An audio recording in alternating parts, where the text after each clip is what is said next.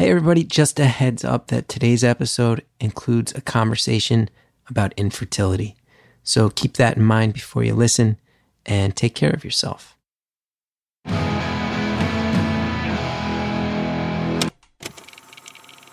Hello to everybody who loves pushing a real tiny broom.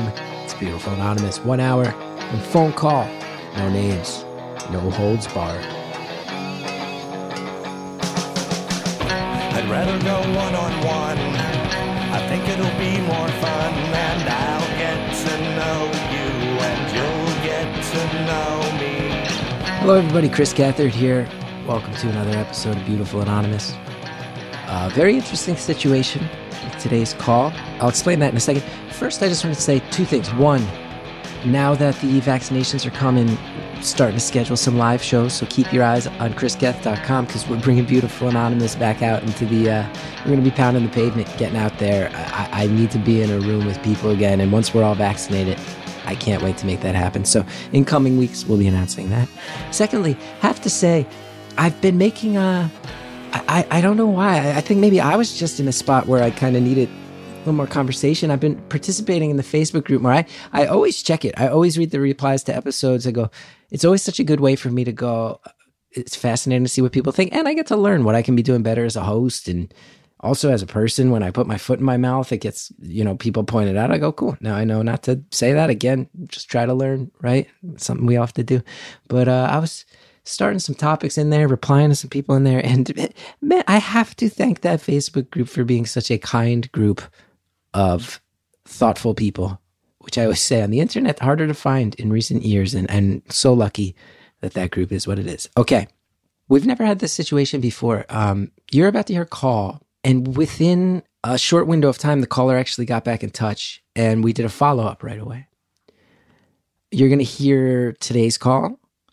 And then in just a few days, you're going to hear another entire call with the caller.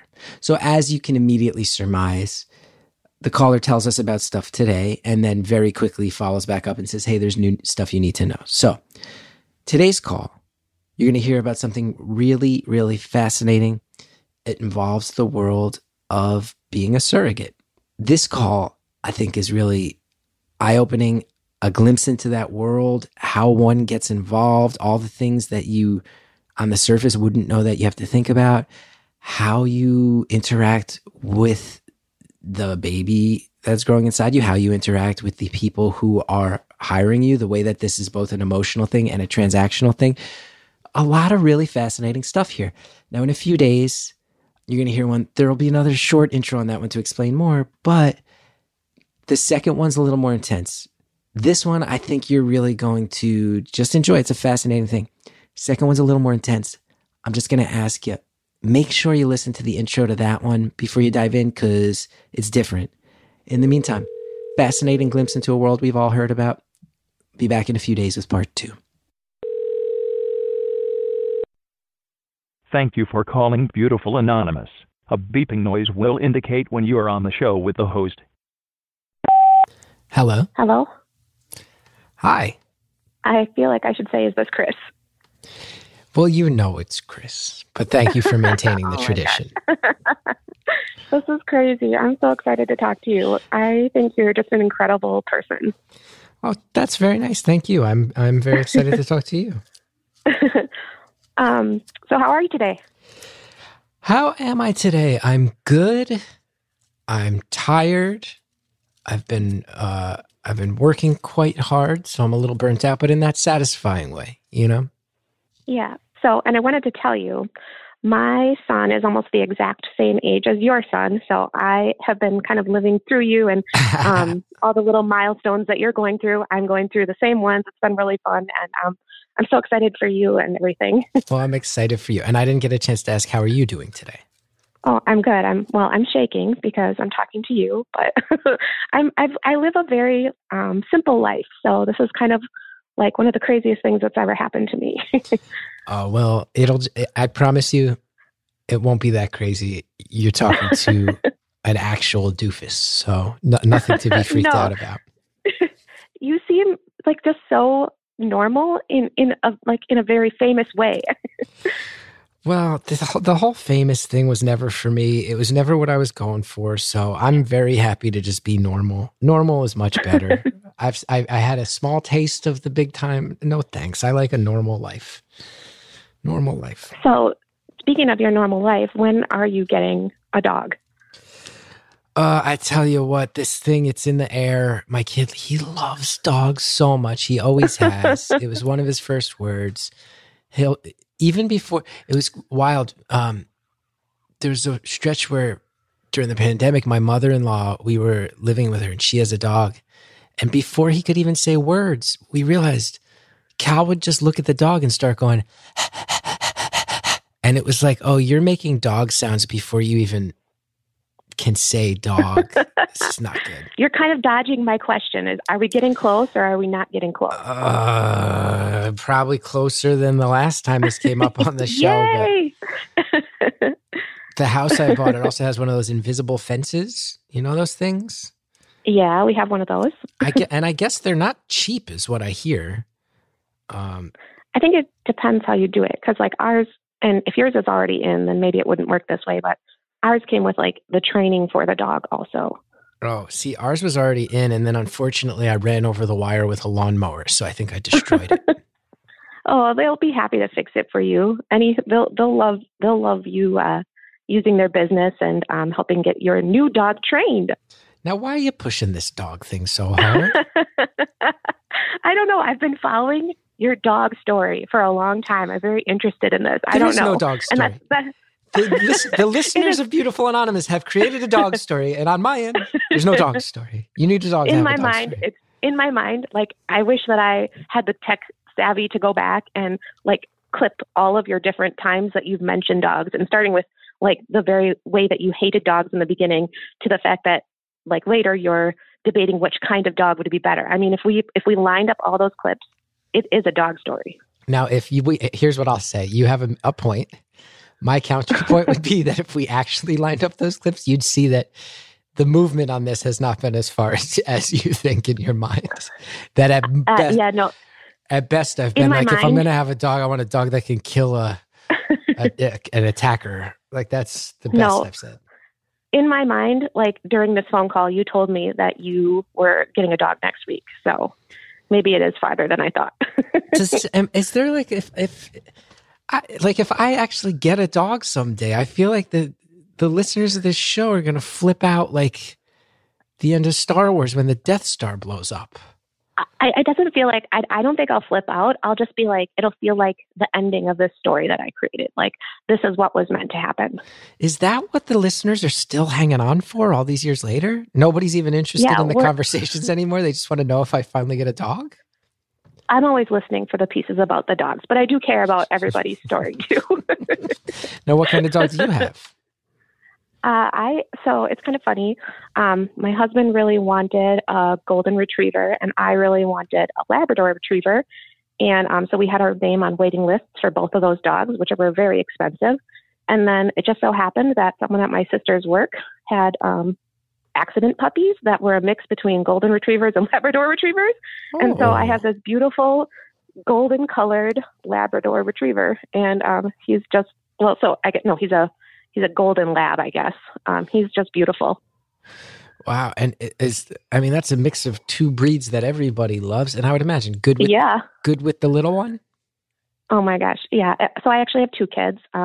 My son is almost the exact same age as yours. And then my daughter's 4, but yes, he is just the best with them. He will take anything that they give. So yeah, he's like the perfect little family dog. And I know that's going to happen for you too. So I can't wait. I'm waiting. I was hoping that I would be the caller that got to like break the news, but honestly, maybe the next caller. I'm feeling a little bullied about this right now. I feel like there's some psychological warfare happening now. No, it's not a push from me because I know it's something that will happen. And I think that, so like I said, it just feels like the natural end to your dog story. Wow. So more like a threat. More like a threat. No, it's not. It's not. And I'm not really obsessed with dogs. I love my dog, but I think it's really cool that you went from disliking them so much to coming around. When did that, wait, but see, this is the part where I feel like I'm being gaslit, because when exactly did I come around? You were talking with one of the callers about what kind of dog would be best for you. But begrudgingly. No, you Yes. initiated the conversation. I hold on to every single piece. I've been listening very carefully. You are coming around. I know it. Like I said, if there's anybody tech savvy out there, I hope they put all the clips together of you coming around. And are you talking about the conversation where I believe I had mentioned that I was researching, okay, if I have to get a dog, what are the ones that will kill someone if a maniac approaches my son in the woods? And then I was nobody made you research. You did that on your own. My wife told me to stop because I was behaving so crazy. I was like, oh yeah, this one will rip a person's throat out. And she's like, no, stop it right now, you maniac. But think about and you mentioned, the family connection with my kids. I think that's, in your heart, what you really want. And that's what Cal wants too. Okay. Well, yeah, I just used your son to make it more convincing. Fair. Again, fair.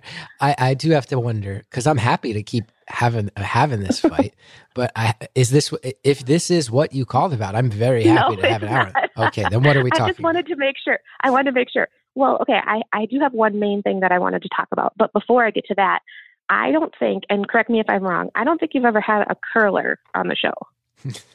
No, maybe someone hasn't mentioned it, but we've never had a vocal. Yeah. No one's vocally curling the thing with the brooms. Yes. So, and I'm not a professional curler. I am a recreational curler, and I'm awful, and that's fine. I love the sport of curling. So I don't really have anything to really say about curling. I just wanted to have my little curling community represented. So you don't want to speak about curling. You just want to mention it. Oh, I can't. No, that's not the main thing I'm calling about. That's, but okay. I just felt you know what? Let's put it on the back burner then, because we've already spent 8 minutes fighting about dogs. So what's the main thing? And we're not fighting because we already agree. But anyway, so the main reason I'm calling is because I am currently pregnant with someone else's baby. So I'm a gestational carrier. I'm a surrogate. Wow. Yeah, it's kind of like a dream of mine, and it's coming true, and I'm very, very excited about it. And I don't think that it's ever come up on the show before. So I don't think it has. Now, and so you've never done this before. You have your 2 kids, but you've never carried a baby for someone else before. Right. Wow. Yeah, you kind of have, in order to qualify as a surrogate, you have to have kids of your own. Well, I guess you don't have to have your own kids, but you have to have gone through pregnancy and delivery before in order to make sure that your body is prepared for it. Right. And I bet that I can't, I'm sure we'll get into it, but I have to imagine that you are helping people who have maybe had issues carrying a baby, and therefore it's really a really positive for everyone's sake thing to know that you are someone who has. I bet it alleviates a lot of the stress that surrounds it for this person you're helping. So technically, they've never attempted to carry babies because it's 2 guys. But they have had. Got it. Yeah, they have had a really, really long, painful journey with waiting to have children. I'm actually the 4th surrogate that they've been matched with. They've been waiting for I don't know. They're very humble about the whole thing. They don't tell me all the little details, but I'm imagining it's been 10 years that they've been waiting to build their family. Because it's a complicated process. So they're very, very deserving. And I'm just so excited that they trusted me to carry this for them. Wow. And personal, right? There's going to be a lot of personal questions in this one. So, that's okay. Because when you first said surrogate, and I did, that was closed-minded to me, and I do apologize. But in my mind, when I think surrogacy, I think of, a heterosexual couple who has a fertilized embryo created from their egg and sperm. That's what I jumped to in my mind. But I guess my question then is this your egg fertilized with the sperm of one of these members of this couple? No, it's not. It's not my baby. They have an egg donor, and that's what it's called when you just donate an egg. And so their egg donor lives on the other side of the country, and they want a relationship with her also. So they could keep in touch with her. And it's interesting because I feel like I could never be an egg donor. Like I could never feel like I gave away, my baby, which I know some people think is weird because here I am carrying this baby and I will give it away. But in my mind, it's very much not my baby. I'm not giving it away. And that's painful. And so far I haven't been asked. Only one time has someone said, how are you going to give that baby away? But it's not my baby, so it's not related to my kids. It's not related to my husband. It's not my baby. So it doesn't feel like an attachment thing to me. And I have a relationship with these dads, and I can't wait to, and this sounds maybe cruel or something, I can't wait to give them the baby. I can't wait to see them get this baby that's theirs, that I've been carrying. That's really amazing. And you hear about people spending 10 years trying to establish a family and have kids. Mm-hmm. And I have to imagine that, because there's a lot of people involved in this, between the two dads, the donor, you as a surrogate, and then a litany of doctors keeping their eye on this as well. And to hear that you're fighting the good fight on behalf of other people's happiness, I think is a really beautiful thing. I have to wonder. Go for it. You mentioned how many people are involved. I mean, it's incredible. So the clinic where I did the embryo transfer is actually on the other side of the country. So I went to that clinic. That they had to go to that clinic to, deposit their sperm. And then the egg donor's on the other side of the country. So she's flying to that same clinic. So we're all over the country kind of making this happen. And then another kind of interesting part of their story is they have another surrogate. So they're doing what's called a dual surrogacy. So they have two surrogates, and she has the exact same name as me, first name, I should say, which is just kind of a funny situation. It's just, yes, it's crazy. I know, because when they told me their other surrogate's name, I was like, no way. And she actually just delivered. So I said I'm their fourth surrogate. So their third surrogate actually delivered their first baby, which is really, really cool. So they are dads now. And just seeing them be dads already, it makes me so much more excited to give them, the sibling for their baby. So they had their first baby and now this baby will be due in. And wow. There's a whole. I know it sounds crazy. When you what it is? It's like, when you watch like a cop show, like The Wire, and they got the big board with like this mob boss here and this here, and then all the different red lines and the circles around all the people. Yeah. It feels like you're describing that. Was the plan always to aim for multiple children, or was it let's have multiple surrogates to increase our chance of success, and if we wind up with multiple children, then that's a happy thing? Yeah, their plan was always to have multiple children, and I am sure that they expected it to happen sooner than it did. They've had lots of what's called failed transfers. So when they put the embryo in and it didn't take. So yeah, the plan was always to have two. And I think that they've been working on more. I know that sounds kind of crazy, but I think they've been working with more than one surrogate throughout this entire process. And I've been told that their journey is just really, really more, I don't know how to say it, more unlucky than most. It's not likely to have to need to go to a fourth surrogate, that they've had so many sad things happen along the way. That's brutal.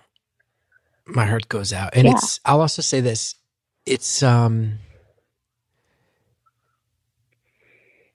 and I listen, this is your story, not mine. I'm not, how do I even say, I don't even know how to say it except to say,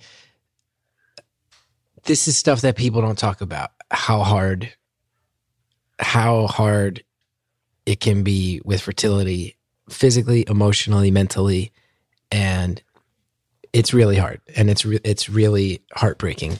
And It is. My heart goes out. I did wonder, Yeah. so there was a baby born. Mm-hmm. Was it the same combination of egg donor and sperm donor that the child you're currently carrying is? So the egg donor donated eggs for both, but one of the dads contributed each of the sperm. So they'll be half siblings.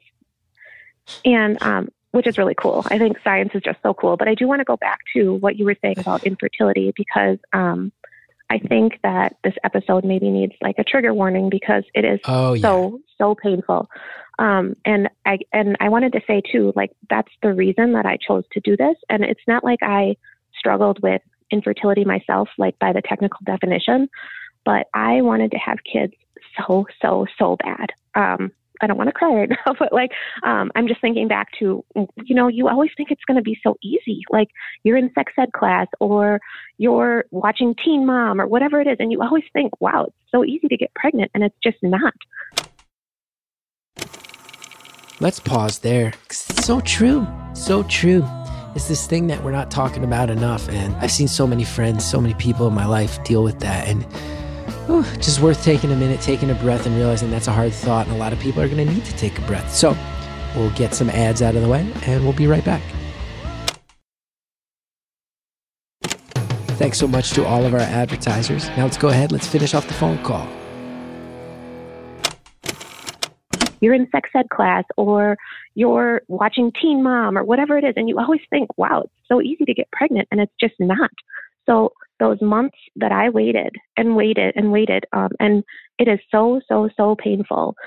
So I always swore to myself, if this ever happens for me, I need to make sure that this happens for somebody else too. And it turned out that being pregnant and delivering for me, I know it's hard for a lot of others, but for me, it wasn't that bad. So I was like, of course, it almost feels like something I have to do, like something that I should do. And I don't, we don't have to dwell on the topic of infertility. I know it's really, really painful for people, but I just wanted to point that out. Yeah. It's what's been wild for me too is,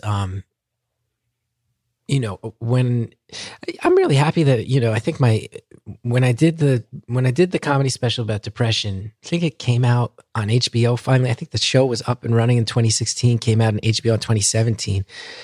And people were like, oh, wow, nobody talks about this stuff. It's good we're talking about it. And people talk about it a lot more now. And I'm happy to be one very, very tiny part of that. There's people who work really hard to destigmatize it. But as I've gotten older and people my age, having babies, friends of mine, other people who waited till later in life, I actually came to realize I think fertility issues is in many ways analogous in terms of it's a thing that's happening so much more around people than we realize, and it's just stigmatized to speak about it. And I'm not saying they're the same issue at all, but they are almost culturally, I think, met with the same sort of like, we don't talk about that creates a lot of pain and a lot of taboo. So kudos to you for helping people through it. I do want to circle back and say, because you're in the middle of this, so you're accustomed to this information, hearing that you will be giving birth to the half sibling of a child who is already out there running around, and they will be raised by the same couple. It is, I mean, we are in the 21st century, big time, huh? So, even to get more into the science of it, I mean, you said this will be a personal one. The whole science of getting pregnant with someone else's baby is mind blowing. And I know that you talked with a caller really briefly about IVF, and so it is through IVF. But they actually have more embryos that they haven't used yet, and so I think their plan is to have more children. But what's crazy is that they actually know which of their embryos are girls and which are boys. So I already know, like they knew when they implanted me that they chose.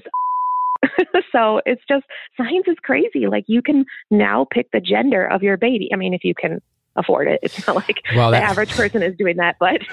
Well, that was one of my next questions was going to be, how'd you meet these rich dudes? These people have money. So we were matched through an agency, and they're guys in their early 40s, I think that they're just in a financial place where they're able to do these things.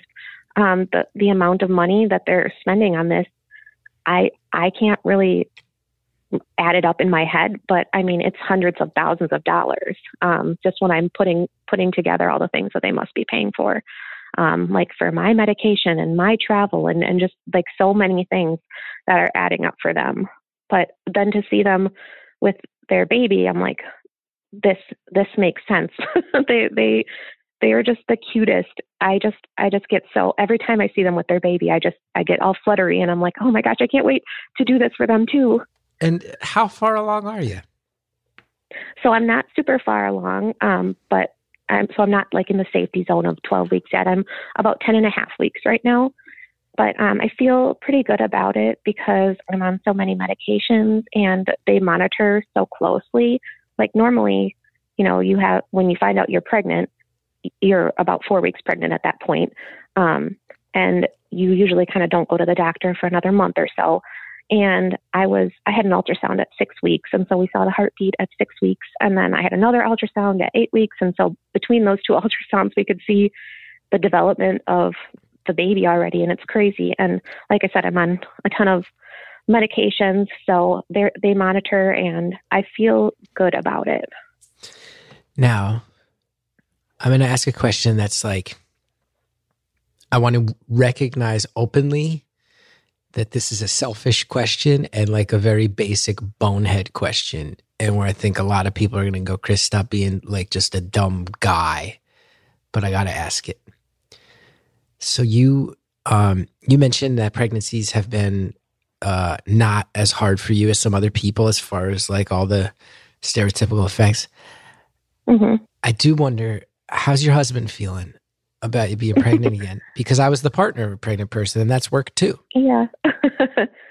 No, I think I was kind of waiting for you to ask how he felt about it overall, because that's kind of a story too. So I knew when we were pregnant with our second child that this is something like I was 100% set. Like it was always in the back of my mind. I would like to do that someday. But when I was pregnant with my second kid, it was like, this has to happen. So when I brought it up to him, at first he was like, no. Like like his first thought was no. Like, I think it's just a protective husband type thing. Like, you're my wife, you carry my kids, and so I just kind of like, I've learned this about husbands. You let them come to their own right conclusions. So I just kind of waited. That's advice for all women out there. They will do the right thing. You just have to wait for them. But so I just kind of worked on it like gently. And I was like, think of it this way. And, it wasn't bad for me to be pregnant. It was, delivery was not bad for me, and so eventually I convinced him, like, think about your life without kids. Like, can you imagine that for someone else? And so eventually he did come around to it, and now he's like so excited about it, and he's so proud of it, and he doesn't miss an opportunity to tell somebody, my wife is pregnant with someone else's baby. Like, he just thinks it's like the coolest thing. As far as me being pregnant, like that doesn't, like, it towards the end, obviously it was not super fun because I was like having trouble sleeping, but like overall, your ankles turn into loaves of bread. No, they don't. That? I really didn't. No. So like, honestly, pregnancy for me, it was kind of insulting to me because when I was pregnant with my, must have been the second one, like the nurse looked at my ankles and she's like, oh, your ankles are getting a little chubbier or whatever. And I'm like, no, they're not. That's what they look like. Like I never had an issue with, I had back pain for a week with one of them. And like, that was awful, but like, it was just a week. So honestly, like, I'm a pretty good pregnant person. And I think my husband would agree that like, I'm actually happier when I'm pregnant. Like, I just feel like this is my purpose. I just feel overall like my mental health is in a better place. I just feel really good. And I think, I have body issues, of course, but I think when I'm pregnant, like that's when I feel the best about myself, the way I look physically. So I don't think that was ever a concern for him. I think in the back of his mind, there's a concern about, delivery and like the risk to my health, because there's recently a story about a surrogate who passed away during delivery. So I think that's in the back of his mind, like my own safety. But overall, I think he's really proud of me, and he thinks it's really, really cool. And you're trying to help people. You're trying to help people who've had a hard time, and there's nothing wrong with that at the end of the day. And so is the plan that as you approach the window where delivery is more likely, that you'll fly to be near this couple and they'll be in the delivery room with you and you'll hand the baby off right then? No. So like I said, when you mentioned how complicated this is, it's like beyond complicated. So the IVF clinic is in one state. They live in a different state. I live in a different state. Their egg donor lives in a different state, and their other surrogate lives in a different state. But the way it works is that I get to, once I'm past 10 weeks, so right now, all of my care is through my own hospital and my own OB. So I will have this baby delivered by the same person that delivered my own kids. So it's my hospital, my clinic, my care. I get to choose that, and I think that kind of makes sense. It's my body, and so it's my care in that way. So it's kind of unfortunate for them in a way that they don't get those choices, but I know they'll love my clinic and my doctor. They're actually going to be meeting her next week, and I can't wait for them to meet her. So no, they come to me. So they'll have to kind of find an Airbnb or something, and I think they'll need to bring someone with them to take care of their other baby. So yeah, they come to me. Now, I'm going to ask, this is just like a nuts and bolts question, but I just want to know how it works. So you said it's your doctor, it's your hospital, but is it your insurance? How does that get handled? Oh my gosh. So that's complicated too. And honestly, we didn't even talk about you don't say that. Health insurance. If you cut off your own toe and go to a hospital, you have to fill out 35 forms if you're standing there holding the toe in a cup full of ice, let alone what you're describing. Well, right. The paperwork, and I didn't even get into our legal contract, because that's another whole thing. But so the way it works is it kind of depends on what your job is, but if your personal insurance will cover pregnancy, and it turns out that mine does, and I have really, really good insurance. So they paid for everything out of pocket up until I was 10 weeks, and now from this point forward, my own insurance will cover everything.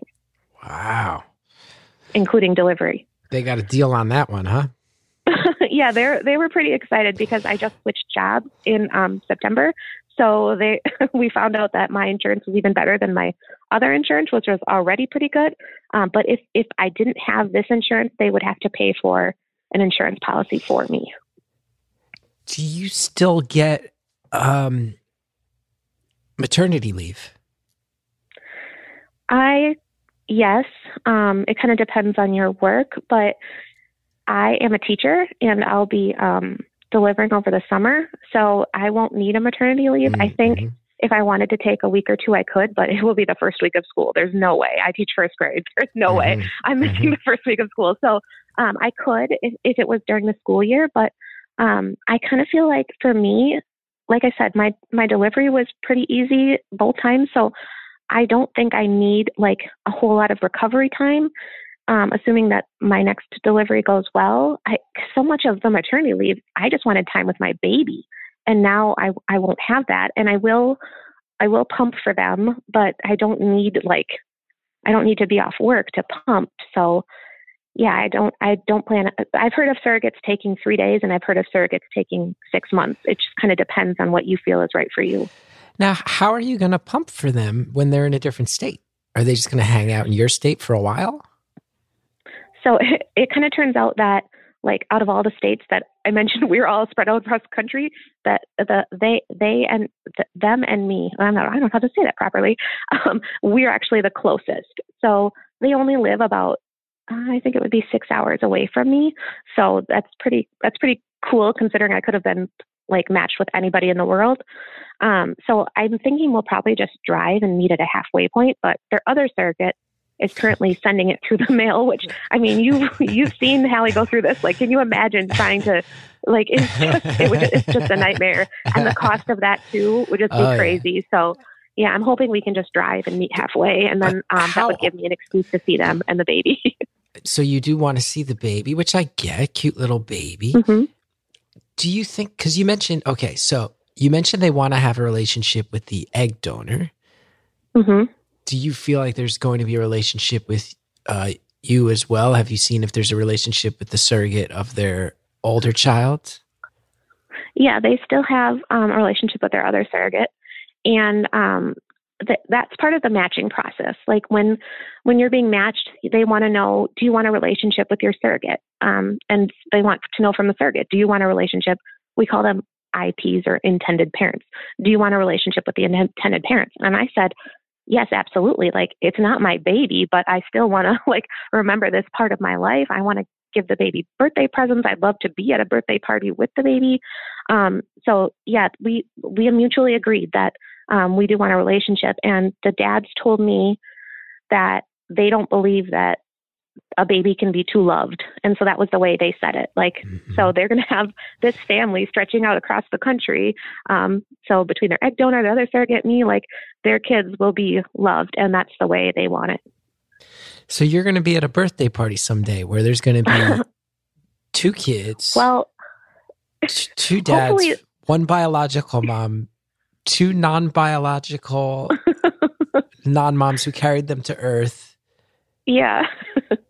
I mean, this is like assuming that COVID is not a thing anymore, because well, if we have to do it all on Zoom, we'll have it on Zoom. I hope so. Yeah. I mean, that would be my dream. I know this sounds like a crazy dream to some people, but like I said, when I was struggling to get pregnant, all I could think about is, if ever this happens for me, like this will be my dream, is to be able to help somebody else with this.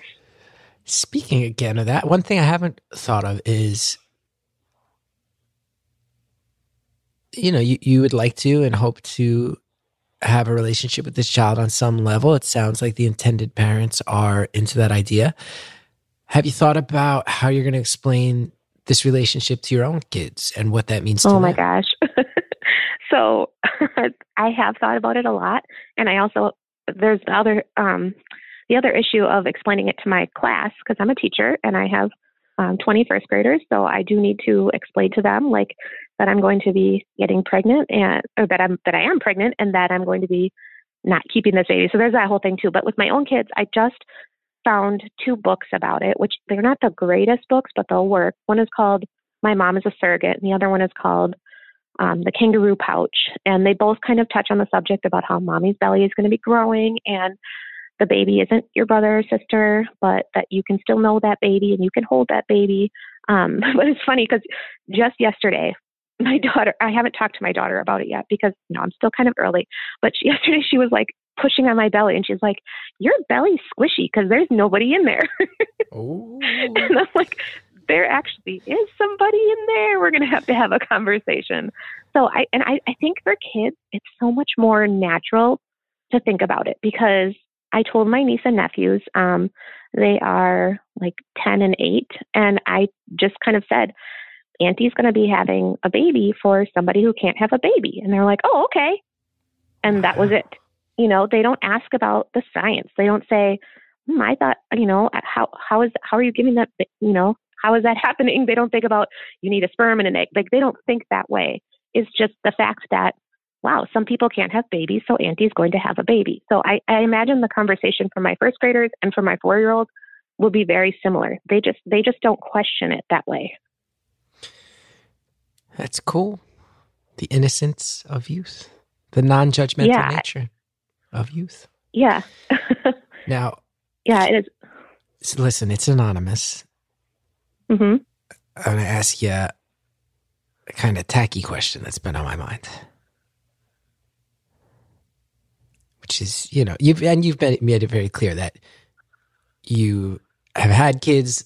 In that process, you've said that it was a dream to help other people who were having a tougher time, didn't have, an easy stretch with trying to have their own kids, facilitating it. You've made it very clear. All your intentions are pure, and I don't doubt that. Mm-hmm. And that's a beautiful thing. That being said, you get some scratch for this too, right? So I'm working on answering that question without guilt, because there is guilt with that. But really? Why? I wouldn't have been so glib just, about it then. I'm sorry. No, you don't. And I need to be able to answer that question without guilt. But yes, I do get compensated. I'm sitting here bringing this up in a real glib way. Turns out it's actually something that the callers had to wrap her head around in a big way. Okay, we'll hear about that and a lot more when we get back.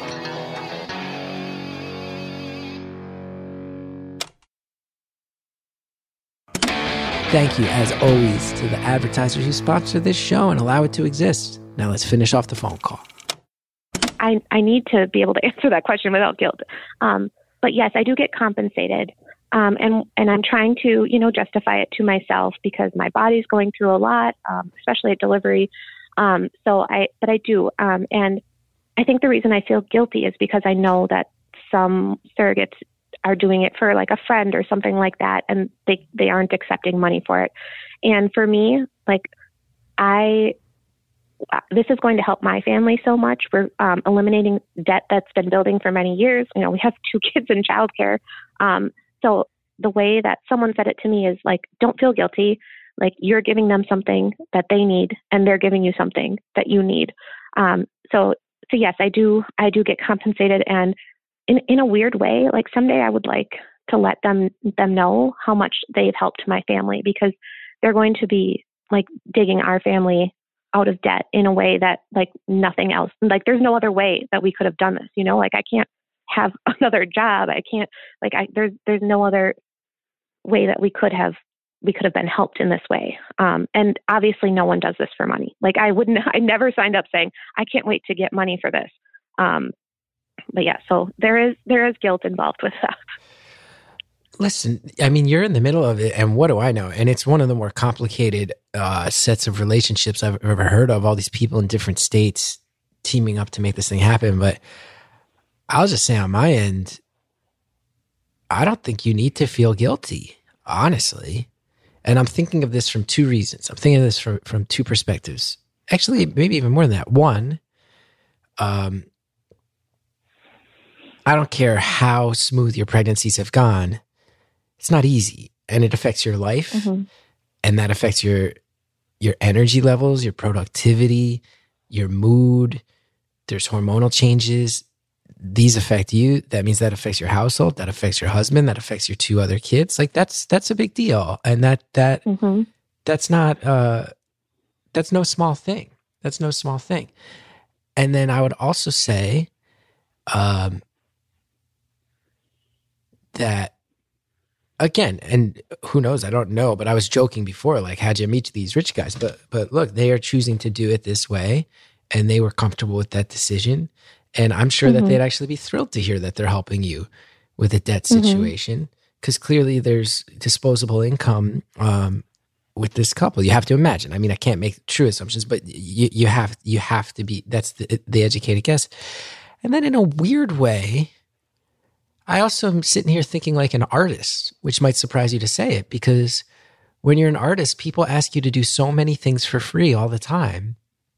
And it gets to a point where you actually almost feel bad sometimes making money for certain things. And then you hit a point where you go, no, if I'm going to dedicate energy and time and focus on something, then I have to pay my mortgage in the meantime. And I don't think you need to feel guilty at all. I don't think you need to feel guilty at all. Yeah, and the guys have always been so nice about it. Like they've never questioned anything with money. They don't make me feel. I've heard of like IPs like canceling relationships with surrogates because they seemed like money hungry or something like that. But they've never once like talked to me about money in a bad way. And they've even said like, do you need this? Do you need that? Like they want me to feel like secure in growing their baby. So whatever I need or want, they want me to have. So I don't feel like they're judgmental of me in any way. And when I really think about it, like that's whose opinion should matter to me the most. And I still work through it though. And everybody asks, everybody wants to know. Yeah. I mean, I feel bad because I can hear the emotional effect. It's like the one thing that you struggled to answer in 40 minutes of talking. Yeah.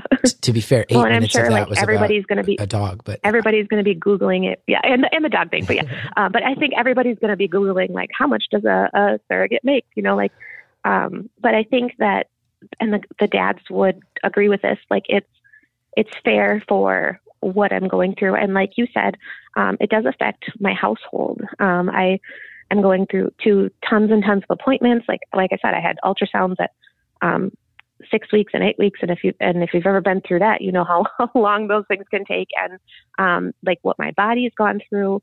There's kind of no, you said we're going to answer a lot of personal questions today. Like you kind of lose all of that, everything is fair game when you're in the situation.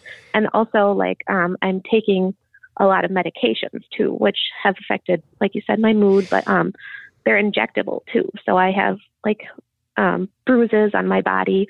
And so there's a lot that goes into it. I would have a hard time.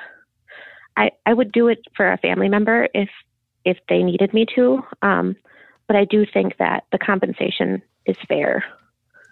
And let's not forget either, it restricts your ability to travel. It, restricts certain environments and lifestyle choices. Like it limits your diet, right? It's going to require different dietary choices. It's going to limit like the ways in which you can physically, work out and move, and altitudes you can go to and flights you can take and things like this and that. There's no small amount of sacrifice. I don't think you should feel bad for saying, hey, I do need to, it is fair to say that I'm putting myself through a hell of a lot, let alone the fact that you have to go in and out of doctor's offices and hospitals in the time of COVID. Like that's another factor that I'm sure you've had to think about too. You're doing something very giving for other people. I had to fly. I had to fly during all this. But speaking of like traveling, I don't know if you knew this, but there are 4 states where surrogacy is illegal. So there are 4 states that I cannot go to right now at all. Not that I like I said at the beginning of the call, I live a very, very simple life. I'm a very, very typical Midwest girl. Like I've gone very few places. So it's not like I'd want to be traveling the world. But there are 4 states that I can't travel to. Really? So what are the states? If you enter the borders of 4 states, you are technically committing a crime just by being pregnant right now. Yeah, I can't. And every state has different laws about like how the baby gets handed off and signing like papers, basically, kind of like adoption papers. It's kind of weird. Like I think I'll have to go to court, but I don't know all the states off the top of my head. But so don't quote me on this, but I'm pretty sure one of them is New York. I very well could be wrong.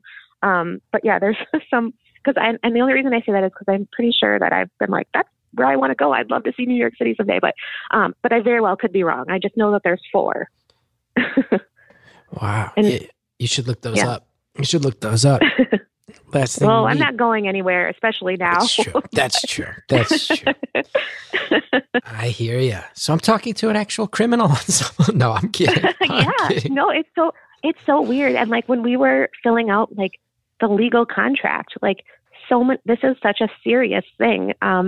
And the dads were super, super good about the contract. Like I've heard of surrogates and IPs being in contract negotiations that last for months because they're like nitpicky about little like foods they can eat and stuff like that. But ours was really, really quick. And my husband's dad is a lawyer, so he looked it over for us and felt really good about it. But one of the interesting things on there is that the dads have the right to choose an abortion if the baby has some kind of genetic. Yeah, if the baby has some kind of genetic abnormality, they can choose to abort the baby up to 25 weeks. And the interesting part of that is like, so early on when I first clicked apply, which was a long time ago, this took a long time, by the way.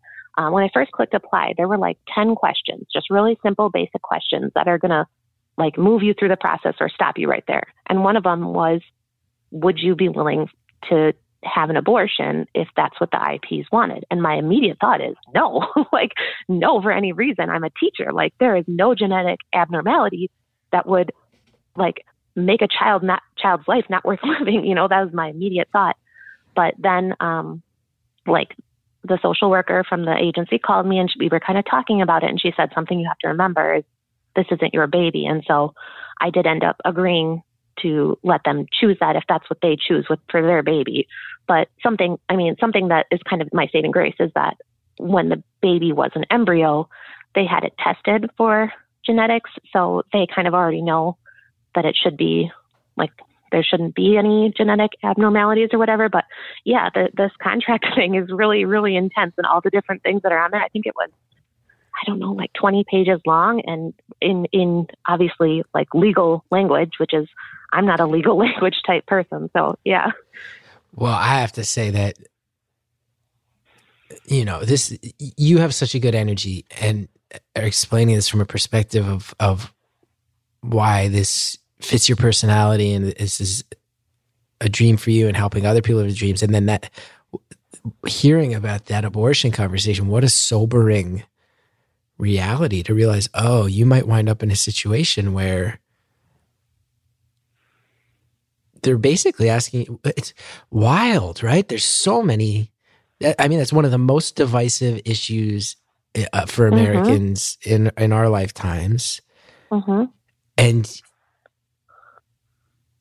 it brings into play all these feminist thoughts too, because you're effectively signing a contract that says, I forego the right of my body, my choice. It's my body, someone else's choice.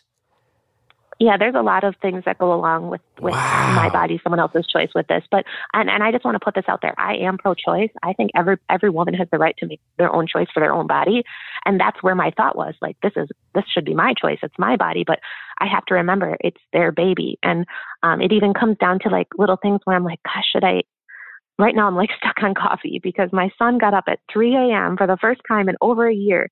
And I was like really wanting coffee, and I haven't had coffee since the embryo transfer. But like, it's one of those things where I'm like, I didn't drink coffee through my other pregnancies for my own children. So I really shouldn't for their child, but I felt like I should ask them. So I did ask them, like, do you care if I have coffee? But it's all these things, like everything I do affects their baby. So yeah, it is kind of this weird situation where my body, my choice, but not really. I have to imagine, and I wonder if the agency walks you through any of this. The more you talk about this, well, because I have to imagine that there's many, many stories with this that end with people happy. And then I imagine there's a fair number of stories that end with people really tangled up in anger and emotions. And I have to imagine at times it's erupted into legal messes. And do they warn you about all this? I have been in touch with a lot of surrogates from the agency, and I would say 95% is happy. There's once in a while there are issues, but I think, and we also have like lots of advocates. Like through the agency, I have a social worker, I have like a case manager. So anything that I would have an issue with, I would go through them. But I can't see any issues with these dads. I seriously think they're the most perfect people and the most deserving parents. And they've been nothing but grateful. Like they always are saying, thank you, thank you, thank you to me. And I'm like, stop saying thank you. I don't know how to just say you're welcome. Like, you don't have to thank me. Like, I wanted to do this too. Like, this is my dream. Like, you don't have to thank me for living my dream. Like, so yeah, I can't see any issues, but they just are such like well thought out people. Like they're I don't know. Even so, right now, a big my body, my choice thing right now is the COVID vaccine. If I should get that or not. Yeah, because I'm a teacher. So in my state, I'm pretty close to next on the list for qualifying for the vaccine. And so right now we've been talking, like, is that something I should do? And they have done so much research, and they do want me to get it. And they said, in the end, it's your choice. We're not going to make you, but it would make us happy if you did. So things like that, how could I get that vaccine without consulting with them first? They don't know how the vaccine impacts babies yet. There hasn't been enough research. So I want to. I feel very strongly about vaccinations overall, but it still felt like something we had to discuss as a group. Yeah, that's like that's the type of thing that I'm sitting here going, oh, like I could go, oh, this sounds this is fascinating. Oh, what a crazy situation to wind up in. And then you go, oh no, if I want to get a vaccine for the plague, there's other people now that I need to consult because not in this would be a very black and white look at it, but in some ways, you are very much just going about your day and living your life. And in other ways, it's almost like you're a character, like they're the author of your story for 10 months in a certain way, to a certain degree, not fully. Right. But it's almost like they get to get in the thinking as an entertainer, I'm like, oh, they kind of get to give you notes on the plot points for 10 months of your life.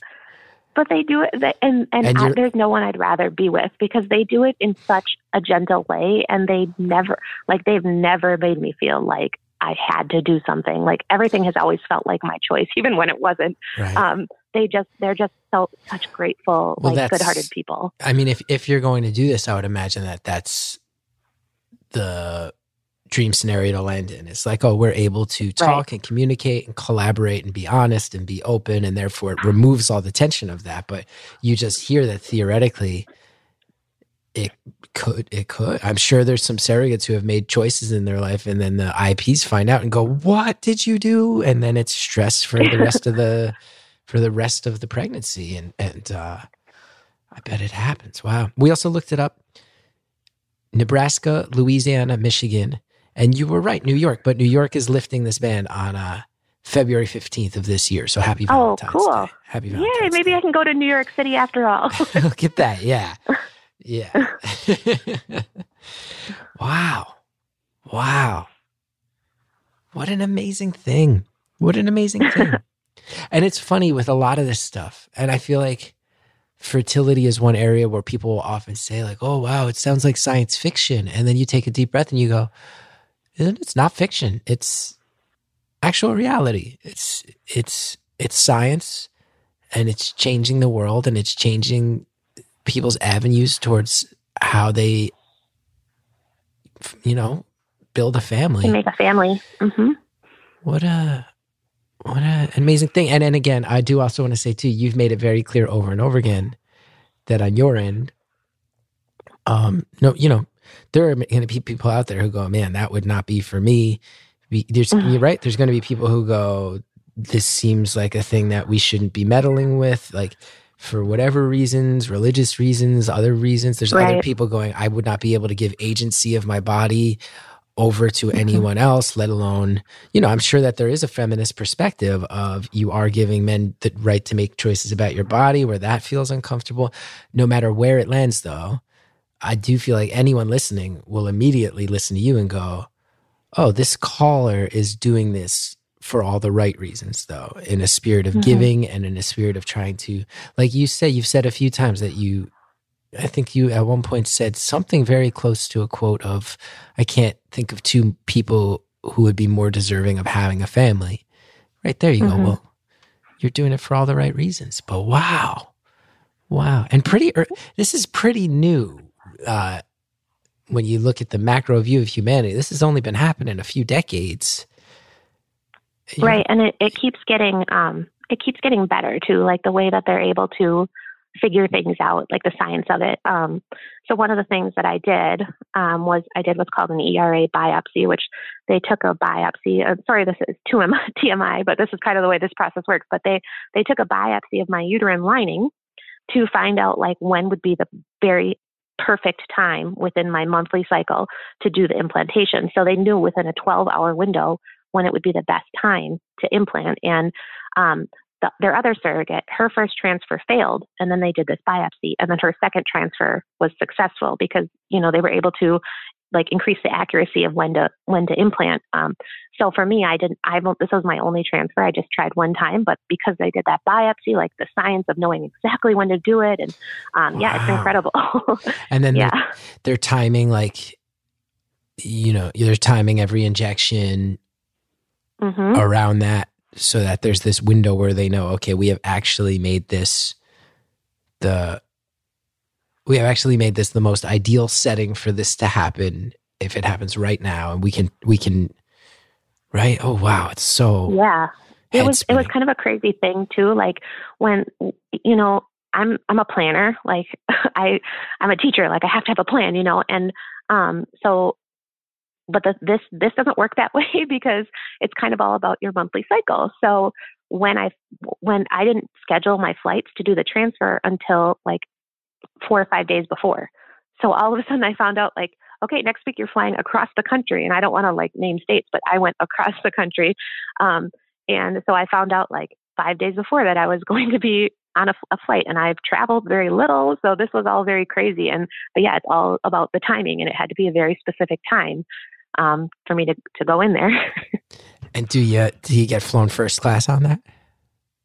It wasn't first class, but I come did. on. Come on. I also had to fly for my medical screening, and this is such a long time ago that I've been waiting to do this. That was over a year ago that I did my medical screening. And so I went for that too. But for this one, because of all the COVID stuff, I was really scared about flying because I'm like, I don't want to sit next to other people. Like, who knows what they're carrying? And especially because I'm in a high risk situation. This is considered a high risk pregnancy, even though I have no, risk factors personally. But so the dad said, hey, anything you want for the flight, you can have. And so they flew me on the airline that did the most spacing. They didn't like pack every seat so that at least I wouldn't have to sit right next to somebody. And that once again was them being just super, super grateful for me. And they're like, we know this isn't ideal right now. And if it weren't for COVID, like they would have flown there to do it with me, but we did it on FaceTime. So they were like on the phone while we were doing the transfer. But yeah, so it's crazy timing, crazy science. It's mind blowing. And I knew nothing about it 2 years ago. How'd you find the agency you went with? So this is kind of embarrassing. But I just saw it on Facebook. And I heard even my OB was like, you didn't do any research. You didn't look up any local ones. You didn't look at their ratings. You didn't do anything. And I was like, no. And like when I told you about those 10 questions, like I saw an ad on Facebook and it said, do you want to be a surrogate? And I'm like, yeah, I do. So I clicked it and I answered the 10 questions. And within 24 hours, someone was calling me because they are in desperate need of surrogates. There are more intended parents than there are surrogates. So I was matched as I wanted to breastfeed my son for 6 months and build up a supply of breast milk for him to get him to a year. So as soon as I was done with that, then I was matched. It was like within 2 days that they found a match for me. I once bought a jacket from a Facebook ad and it took like 8 months to get there and I was furious. Yeah. You signed up for this major life decision off of a Facebook ad and didn't even do any cross-referencing? Well, and I've heard that some surrogates go through the entire thing between like clicking that button to delivery in less than a year. That wasn't my experience because COVID and the egg donor had to go to make the retrieval and everything like that. So I've been waiting a very, very long time. But like, yeah, so sometimes it can be really, really fast. It's the amount of things you can find on the internet is now officially. Well, but my recommendation to other people is to look up like more than one and don't just click. I mean, mine is great. And I just lucked out that this agency has been nothing short of incredible to me. But I would recommend that other people like look into things before making that kind of decision. Yeah. Yeah. Now, listen, we got a minute and a half left and I gotta, oh my gosh. Well, I gotta know, are you still allowed to do curling while you're pregnant? So curling while pregnant is so interesting because really because I don't know if that sentence has ever been said before in human history. No, can you picture like when someone's like throwing that rock? Yes, when they're curling. So you call it throwing, but you're sliding it. And then you get the broom, fast broom.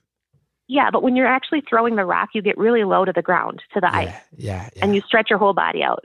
And so a lot of the throwing of the rock is about balance. And so when you have that extra weight on you in just one area, it really changes your balance. So it does make curling difficult, but not impossible. You've actually thought so hard about this. You really care about curling, huh? I have been very pregnant while I've been curling. I do care about it. It's not like I'm thinking about it day and night, but like it's I've never played any other sports before. Like, it was just something that I randomly picked up one day, and it's just such a cool thing to do. And everybody that curls are like, they're just such cool people. So yeah, I do like curling, and I've been pregnant for most of the last 4 years of my life. So it's almost like you're going to have to readjust how you curl when you're not pregnant. Yeah, it is. It's weird to go back and forth. Well, on that note, our time has come to an end. What a head-spinning conversation. I just also want to say, well, I do just want to end by just saying, I just want to say that outside of any of the unusual aspects of this that people might be going, I've never heard of that. I just want to say I hope you are safe and healthy, and that this baby is safe and healthy, and that everybody winds up very happy. Thank you. I can't picture it any other way. Like, I keep picturing that moment when the dads hold that baby, and yeah, so thank you. I'm super, super excited. And talking to you was also another dream come true. So thank you. Oh, and I hope, may you push that little broom to the maximum of your potential. And I hope that you get a dog very soon and you credit me. Ooh, why you got to do that? That's right at the end.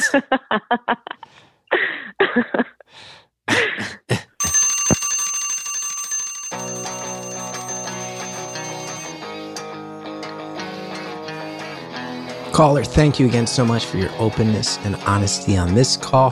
Thank you for the openness and honesty on the call people are about to hear in just a few days. Thank you to Anita Flores, to Jared O'Connell, to Shellshag for the music. Want to know more about me? ChrisGeth.com. Wherever you're listening, there's a button that says subscribe or follow or favorite. It really helps us when you hit that button. Thanks so much.